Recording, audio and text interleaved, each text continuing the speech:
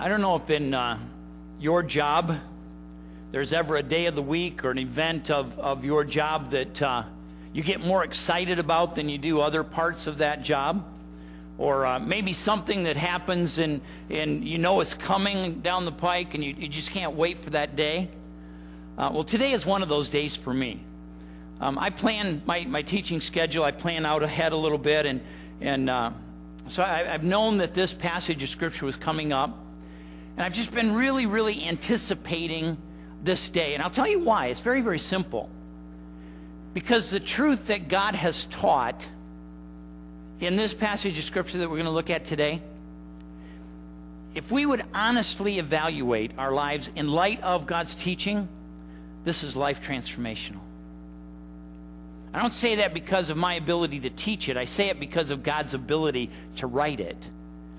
There are some of you I know who are struggling with what God is fixing today. So I'm going to ask you to, just with me, pray that Satan won't come and block our thoughts, that there won't be distractions that keep us from focusing, that when that time of decision comes, that we have the freedom and the courage to say yes. Will you pray with me? Father, today, I don't know what you want to do. But I do know, Father, that you do amazing things. And so today, as we look into your word and we study what it is that you taught through your Son, Jesus, Father, as we understand those things in this life, in the earthly kingdom that crowd in and Satan uses to try and mess us up, I pray today that your Holy Spirit would so envelop this room and so protect our hearts today that the only voice we hear is your Spirit. Protect my lips, Father. I pray that you not allow me to say anything that will confuse, or, Father, that will be a distraction. But instead, Father, I pray for freedom. I pray for boldness. I pray for an openness from your Holy Spirit. I ask this in Jesus' precious and holy name. Amen and amen. As children, we were taught certain words and phrases that good boys and girls say at the appropriate time. I was taught these things. I taught my children these things. I'm sure that you've done the same. For instance, if you're a polite little boy or girl and you want something from someone, what's the magic word? Please. Once someone provides that and you want to show respect, what do you say? More. We have one very bad little boy amongst us this morning. We say thank you. If you walk in front of someone or accidentally bump into someone, you say, excuse me. I want us to think this morning about a phrase that we're taught. See, sometimes we're taught those words without really understanding the true meaning. We're taught those words before we're able to truly grasp what it is that mom or dad or others are trying to get us not just to say, but to experience.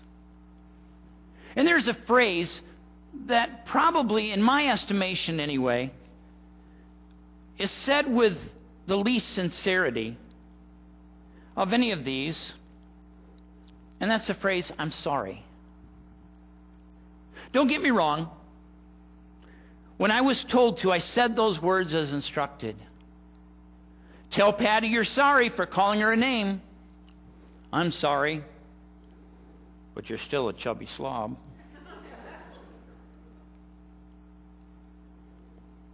Our parents taught us that phrase. And we in turn teach that to our children and our grandchildren because we realize the importance of forgiveness.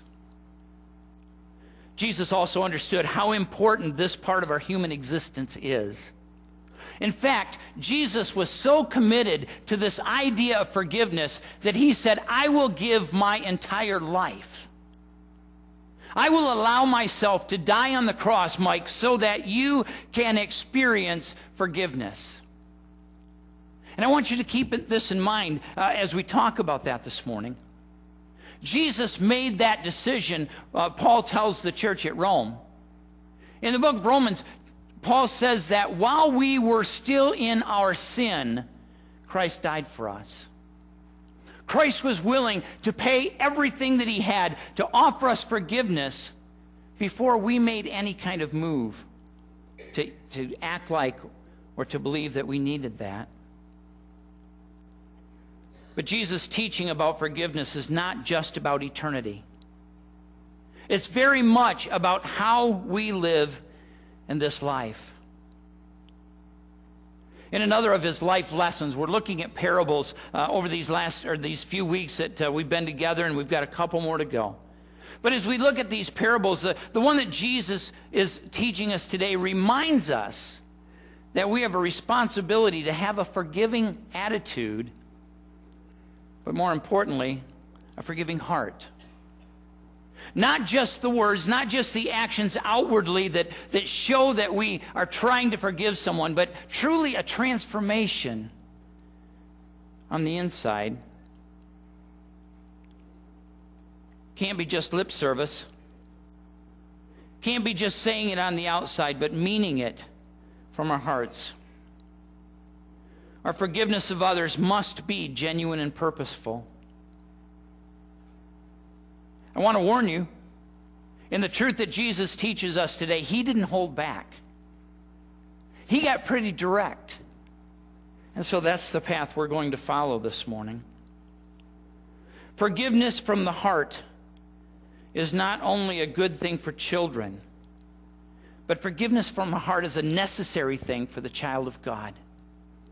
In just a moment, we're going to look at the parable. It's in Matthew chapter 18, beginning at verse 21. If you want to find that passage and just stick your finger in there, we're going to go to that in just a moment. But I want to give you a little bit of what's happening in the life of Christ right now and in the life of the disciples as Jesus prepares to teach this truth.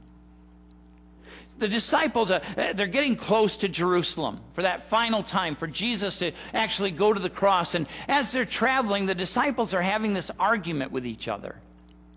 And Jesus, being all-knowing, picks up on the argument, and he's going, really, guys? You're arguing about who's going to be number one in the kingdom of heaven. Who's going to be first among us?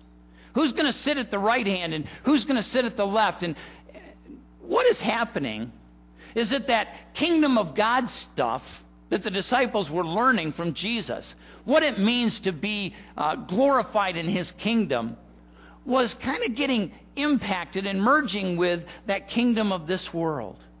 That desire to be on top, that desire to be in first place. And so when those two kingdoms collide, we find these guys arguing with each other. They're concerned about how they deal with things in this life. And that's a purposeful and important concern. But then they go on and they start talking about how do they deal with those people that have caused them harm. And Jesus gives that very familiar passage of Scripture about going to your brother and confronting him with his sin, and then if he doesn't listen, go and take two from the church, and if he doesn't listen, bring him before the whole congregation, and if he doesn't listen, then just treat him as you would a tax collector and a sinner. And it's in that context then, it's in all of this stuff that's going through the heads of the disciples as they're nearing that time of Jesus' crucifixion. But Peter, speaking for the rest, asks this question. Look at verse 21 of Matthew 18. Then Peter said to Jesus, or came to Jesus and asked, Lord, how many times shall I forgive my brother when he sins against me?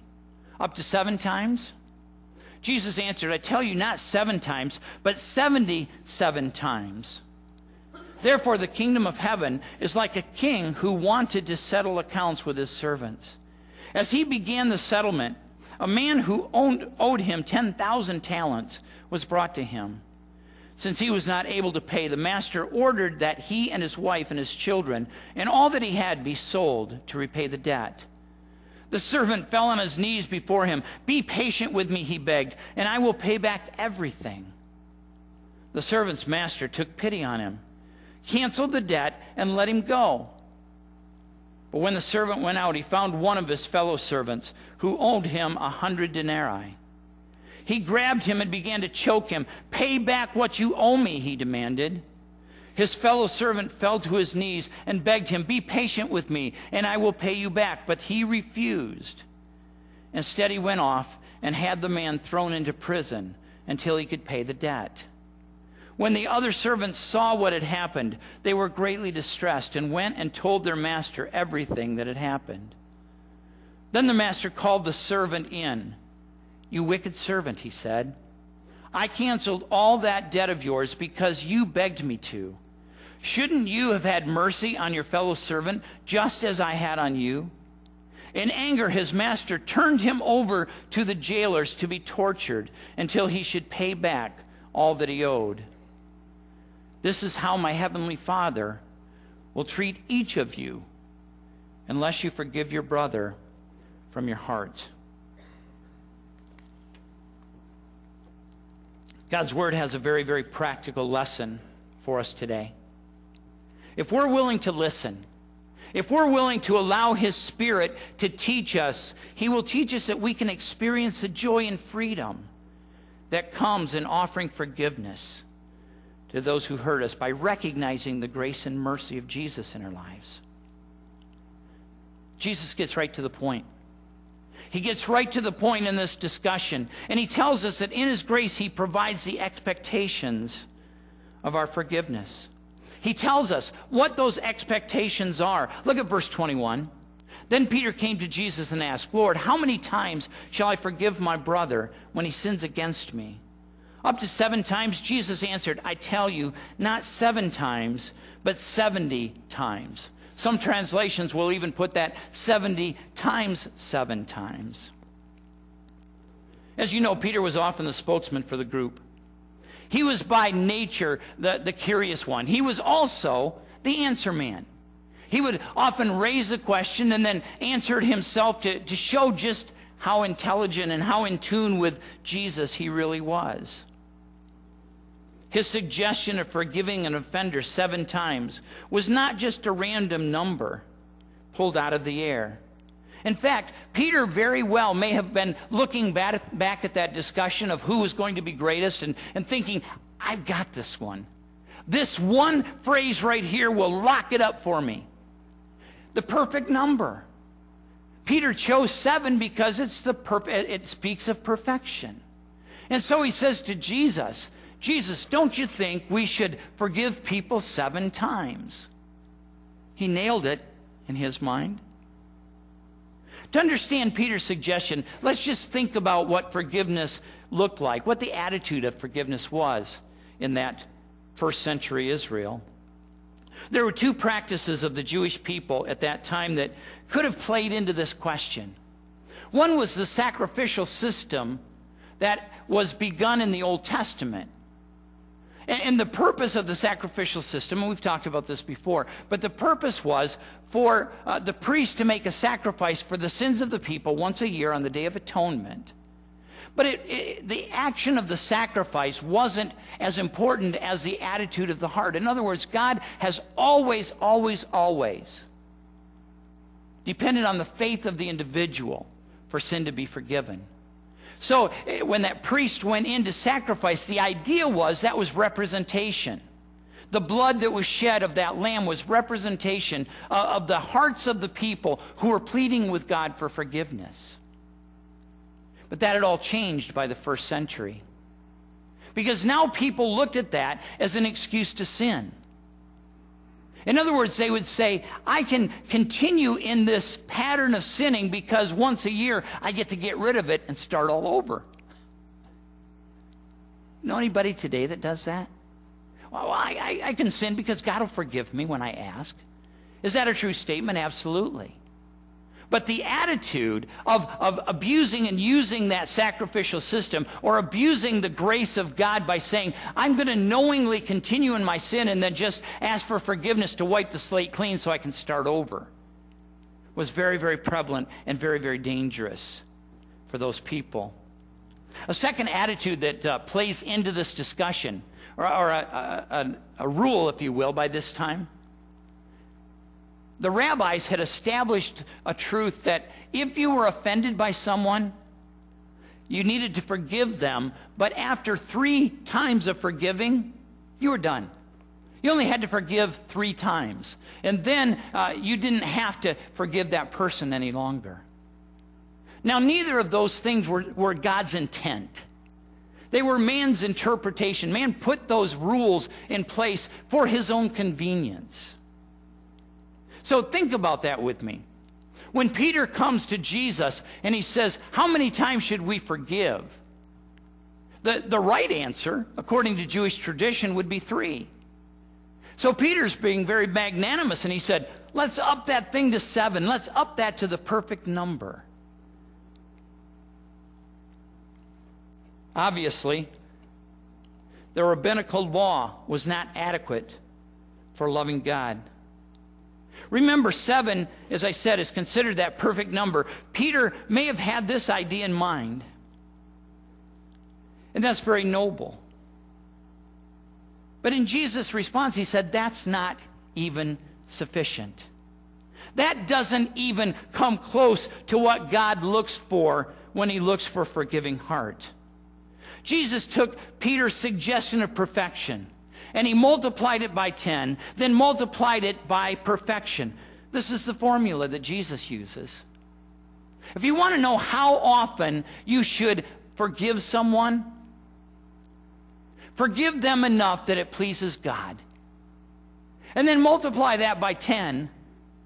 And then multiply that by what it takes to please God. Now you say, Pastor Mike, that's weird algebra. The point is this. Jesus is saying in God's mind, there's no ceiling. In God's mind, there's no place at which human forgiveness will ever be enough. Where we can stop. Where we can say, that's good enough for me. The point Jesus is making is very, very clear. When it comes to our need to forgive those who have offended us, we are never free to fail to forgive. It's our role as disciples of Christ to forgive people indefinitely. Think about that famous prayer. We say it often around here, especially when we have communion. We call it the Lord's Prayer. There's a line in there that says in Matthew, in the NIV version, it says, forgive us our debts as we have forgiven our debtors. When we repeat it together, we use the other version. We say, forgive us our trespasses as we forgive those who trespass against us. Have you ever thought about what Jesus is asking us to pray there?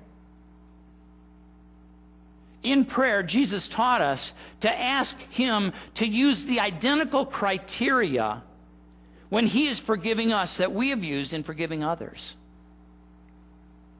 He's asking that we view those things exactly the same.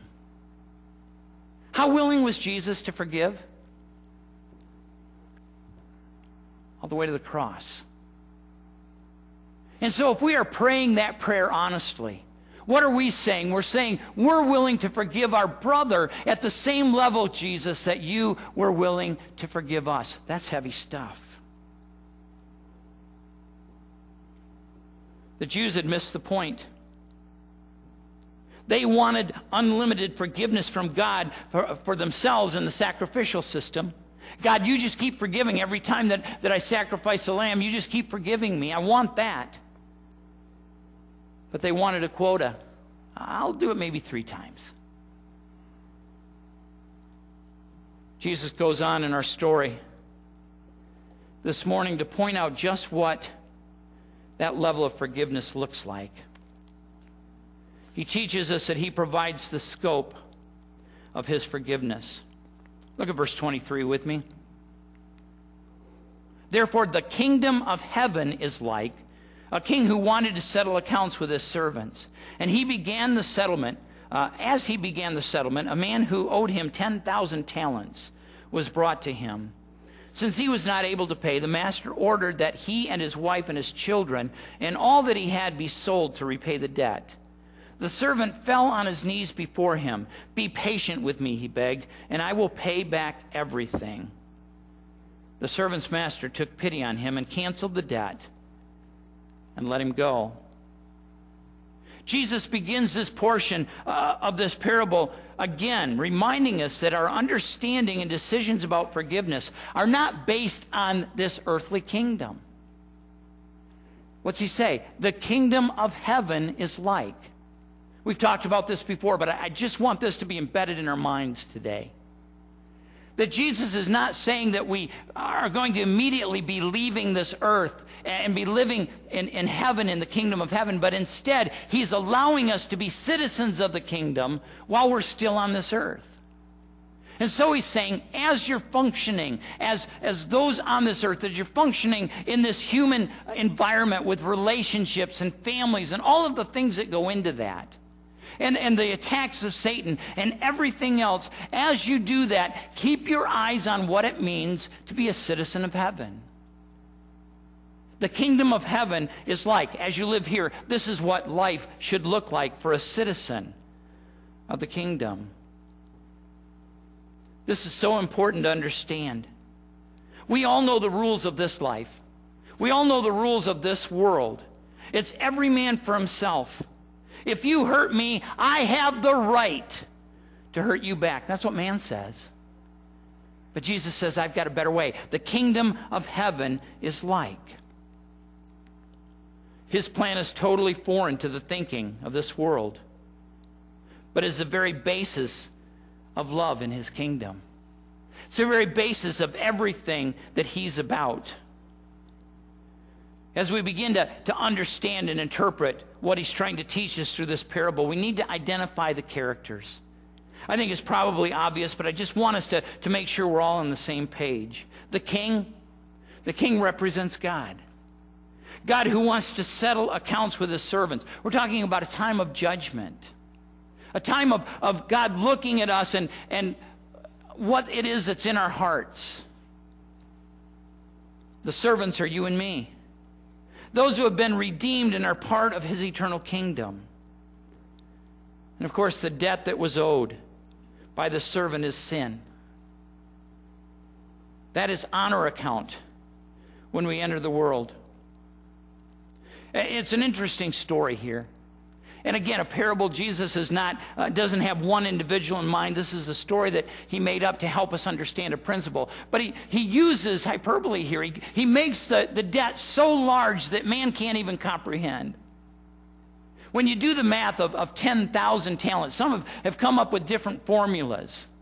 And I won't take the time to go through all that because everybody gets a different answer. But just suffice it to say, if we were looking at that in today's dollars, it would be in the billions. He just chose an astronomical debt that this man owed. Why did he do that? Because he wanted us to understand how God views our sin. He wanted us to understand the debt of sin that you and I owe. He wanted us to understand that that debt could never, ever, ever have been repaid. The man, when he knelt down before the king and he said, give me time and I'll repay that, the king just kind of chuckled. There's no way. It's too large. The inability of the servant to pay resulted in the man and his family being sentenced to slavery. This is a picture of our fate under the debt of sin. Romans 6:23 says, the wages of sin is death. That's what we owe. That's what we owe. When the man fell to his knees and asked for mercy, that debt was erased. When the man fell to his knees and asked for grace, that debt was erased. Mercy. You know what that word means? It's not getting what I deserve. The man deserved imprisonment. He deserved slavery and his family to be in slavery. The wages of sin, Romans says, is death. That's what we deserve. It's a price that we cannot pay on our own. But God's grace, getting something that I don't deserve. But the gift of God is eternal life through Jesus Christ our Lord. Jesus is making the picture very, very clear here. It's a simple truth. Our sin is so great a debt before a holy God that there is no other outcome but for us to be left in the hands of Satan and his plan of death. No matter what we do, that debt is so high that we could never, ever, ever satisfy it on our own. I want you to note something here. He didn't mention what an individual's sin was. This wasn't a guy that came before him as a murderer or a rapist or an adulterer. We don't know what the sin is because it doesn't matter. If that sin is not redeemed, God sees it all the same. Because of the fall of Adam and Eve, I am born in sin. And so when Jesus looks at me, when God evaluates my life, he says there's only one outcome, Mike, and that's death for all of eternity. That's separation from God the Father. And I can foolishly think that I could somehow please God. Well, let me do a few acts of service. Let me try to be good enough, God, that you will forgive that debt. And he just kind of chuckles. He said, no, no, no, no. The debt is too great. And so I cry out to him, and on my knees I ask for mercy and I ask for grace. And in that moment, that debt is forgiven. In that moment, that billions of dollars, if you will, that unbelievable grace pours into my life. And at that moment, that sin is taken away. It's buried in the deepest sea. It's as far as the east is from the west. I am now seated in the heavenly realms. The debt is paid. When we recognize that things are bleak and hopeless for us, and we cry out for mercy, and that unpayable debt is canceled, at that moment we're justified. At that moment it's just as if I'd never, ever even sinned. So Jesus wants that picture in the minds of the disciples, and he wants that picture in our minds.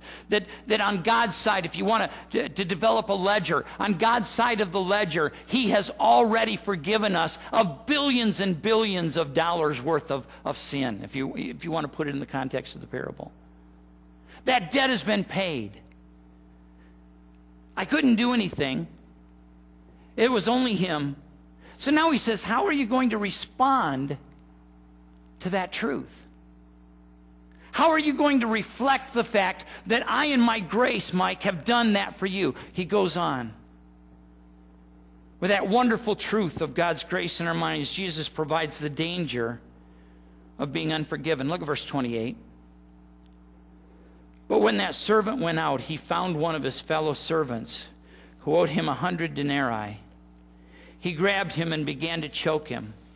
Pay back what you owe me, he demanded. His fellow servant fell to his knees and begged him, be patient with me. I will pay you back. But he refused. Instead, he went off and had the man thrown into prison until he could pay the debt. When the other servants saw what had happened, they were greatly distressed and went and told their master everything that had happened. Then the master called the servant in. You wicked servant, he said, I canceled all that debt of yours because you begged me. Shouldn't you have had mercy on your fellow servant, just as I had on you? In anger, his master turned him over to the jailers to be tortured until he should pay back all that he owed. It's not hard to figure out what's happening here. It's not hard to figure out what Jesus is trying to help us understand. The very one who had been forgiven that huge debt of sin now refused to forgive this little tiny offense. A few denarii, a few dollars, the billions of dollars of forgiveness granted to me because of my sin. And now God is saying, just that little bit of offense that this person in this life has given to you, what's your response going to be? The man in the story said, no, thank you. The man in the story said, I appreciate what you did, God, for me, but it hasn't transferred into me being willing to respond in kind. To me being willing to give up this little bit of offense so that I honor you.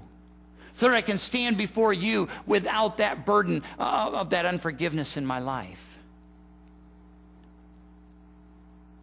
Jesus is very direct.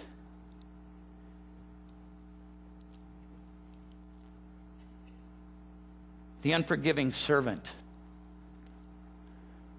then faced a fate worse than his own debt had. I want you to see that. If he had not been able to pay back his billions, he and his family were going to be put into slavery. But when he refused to forgive and the one who owed just the little bit, he was put in prison until that debt could be paid. How is he ever going to pay a debt that was unpayable in the first place when he's in prison? What's the point? He's not. The consequences are severe.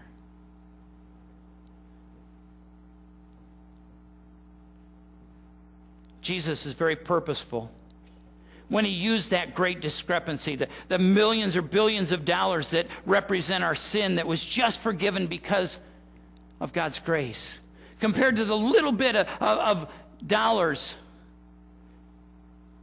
that we can't forgive that offense of a brother. Listen, Jesus wants us to understand the difference between how this world views life and how life is viewed in his kingdom. Wes, pop that next slide up, if you will. No matter how bad the offenses done against us by other people, they don't even come close to the offense our sin was to a holy God. We have to understand that, people. We have to get our arms around that truth. No matter how bad the offense done against us by other people. And you know what? People can be cruel. Family members can be cruel. People we work with can be cruel. This life, because it's controlled by that roaring lion who's seeking whom he can devour, this life can be cruel. There are hurts. I recognize that. I understand that. But Jesus is saying there's nothing that will ever hurt you as badly as your sin hurt a holy God. Keep that in perspective. Jesus just wants us to stop and think about it for a minute. He would say to us this morning, since I have done so much in forgiving your debt of sin, simply because of my mercy and grace, don't you think you should offer the same mercy and grace to those who have offended you? Our sin cost Jesus his life. The offense of the others may have hurt us a lot, but there's still no comparison. So now we have to decide what we're going to do with the unforgiving spirit. Jesus provides the lesson of true forgiveness. Again, strong words. Look at verse 35. This is how my heavenly Father will treat each of you unless you forgive your brothers from your heart. Jesus said, follow my example. Jesus said, have my heart. Understand that forgiveness is something that comes through mercy and grace. His warning is clear. Failure to forgive others in this life has consequences. And that warning is harsh. You know, I understand that. The warning is harsh, but it's harsh for this reason. God's intent is an act of love and protection. God's intent is for us to find a means of understanding that because he could forgive us such a great debt of our sin, that we have it within us because we have him within us. We have the ability to take those hurts and those offenses of others and just give them to him. Take them out of our life and just say, I don't want any part of them anymore. If Satan can keep us angry, if he can keep us unwilling to forgive, he can keep us from living as true citizens of God's kingdom. When we grasp just how important it is to Jesus that we forgive those in this life who have hurt us, we might then have to decide what we're going to do about it. I want to give you some facts about forgiveness.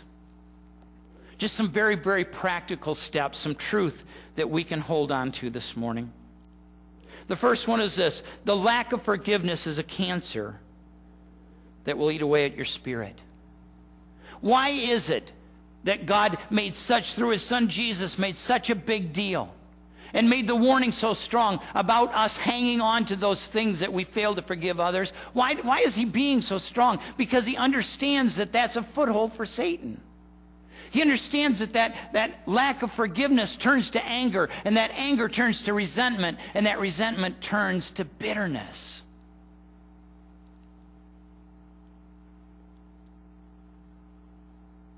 I want you to answer this question this morning.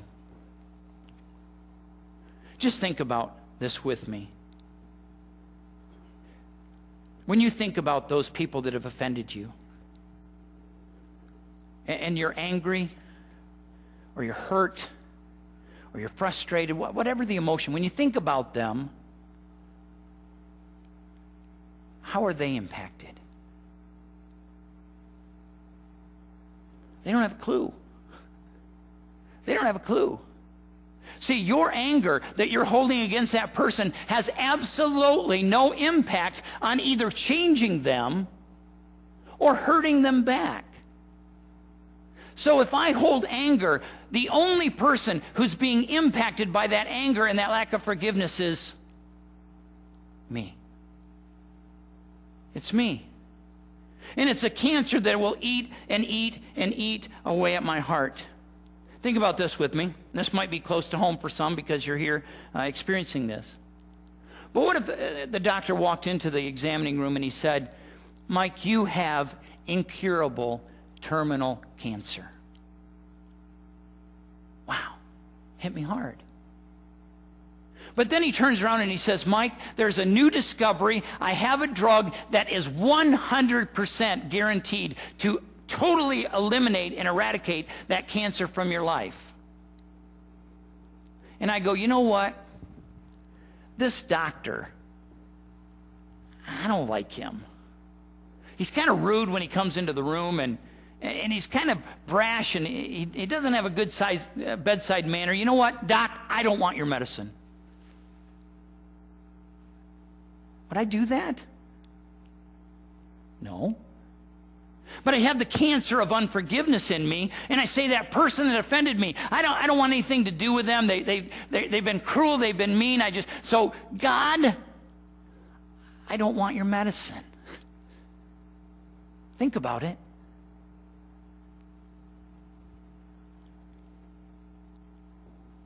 Secondly, forgiveness is not between me and the offender. It's between me and God.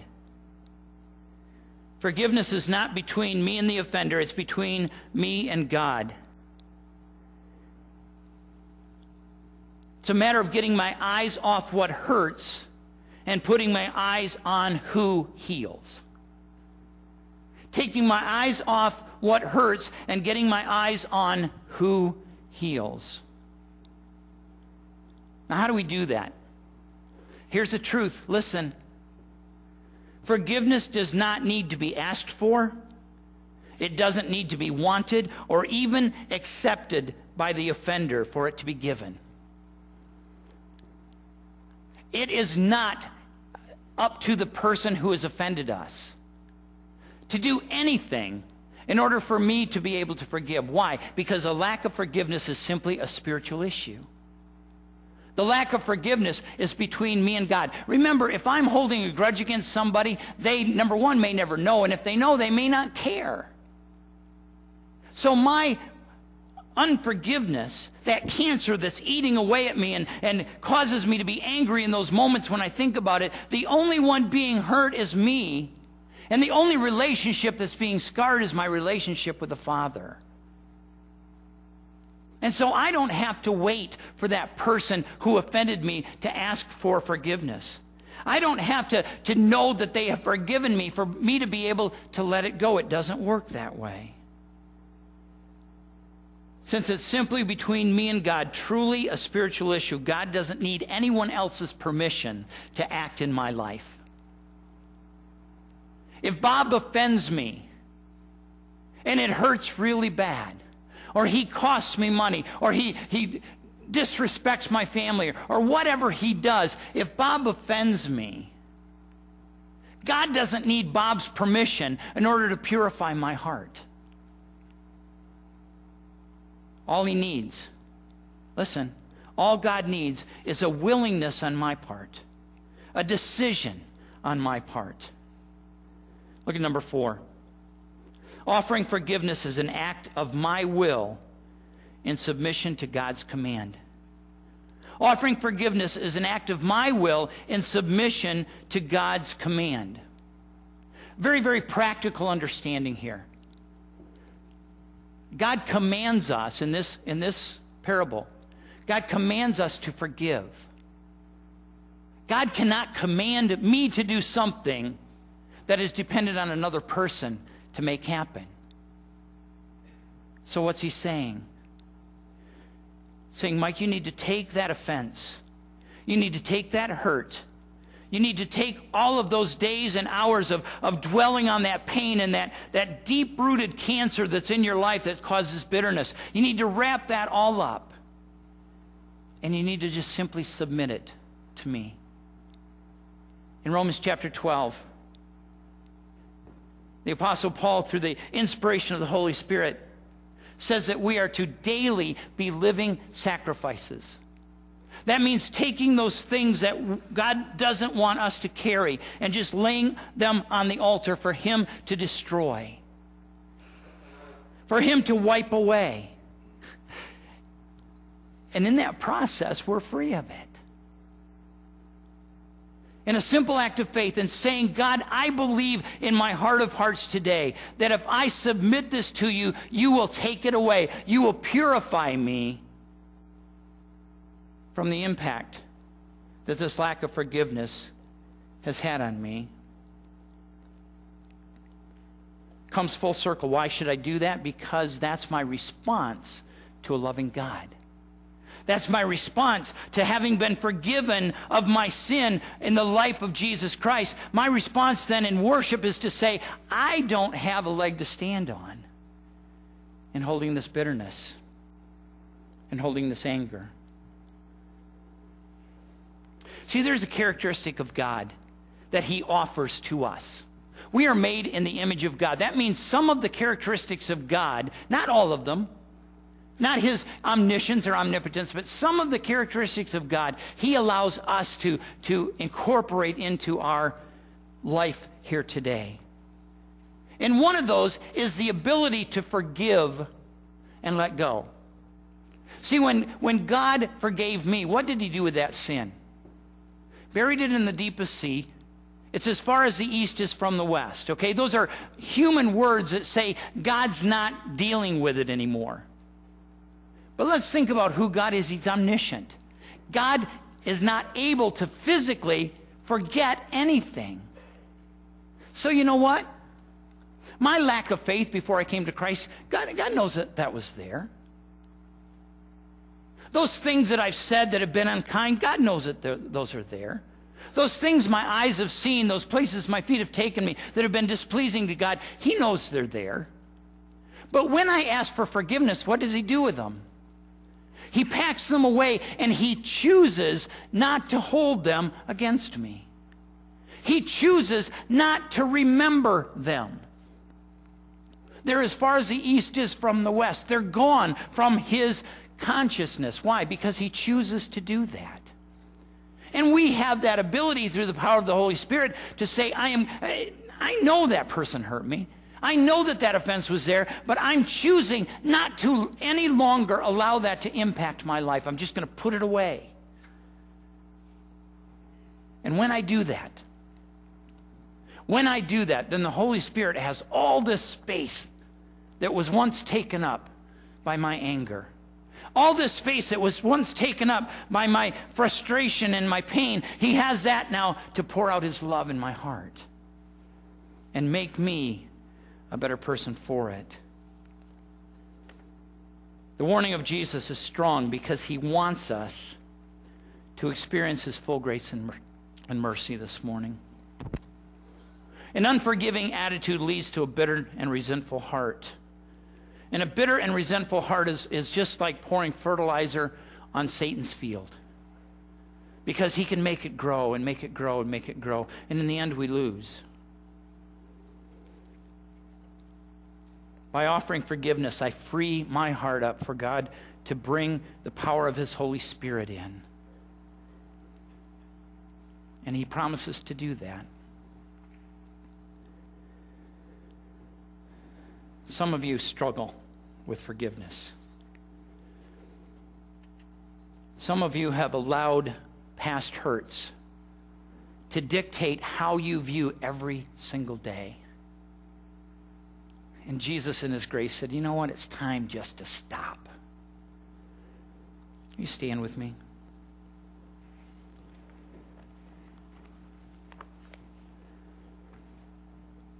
In just a moment, I'm going to close in prayer. But here's the invitation. The invitation is simply this. If God's Holy Spirit has said to you today, I want to free you. I want today to be the very last morning that you wake up with that anger in your life.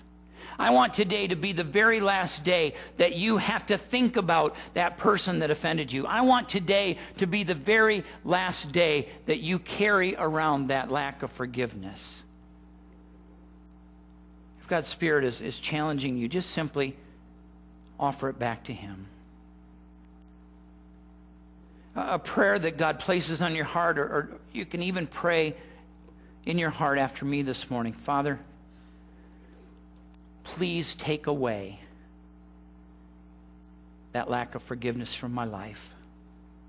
I willingly submit it to you, and I ask that you give me the ability through the power of your Holy Spirit to just put it aside and never pick it up again.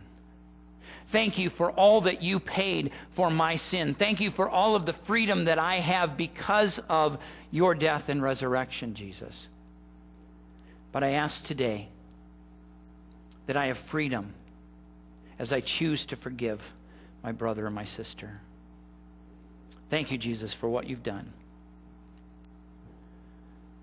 If you've prayed that prayer this morning, you say, Pastor Mike, I just want you to pray with me that I stand firm in that decision. I want you to pray with me that Satan doesn't try to snatch away what God has just planted in my life. And I'll pray for you. Would you just lift your hand where you're at? Thank you. Thank you. Others? Thank you. Father, you're a good God. You've done good things this morning, so we praise you for that. Go with us through the power of your Spirit. In Jesus' name, amen and amen. Go in peace. Serve the Lord.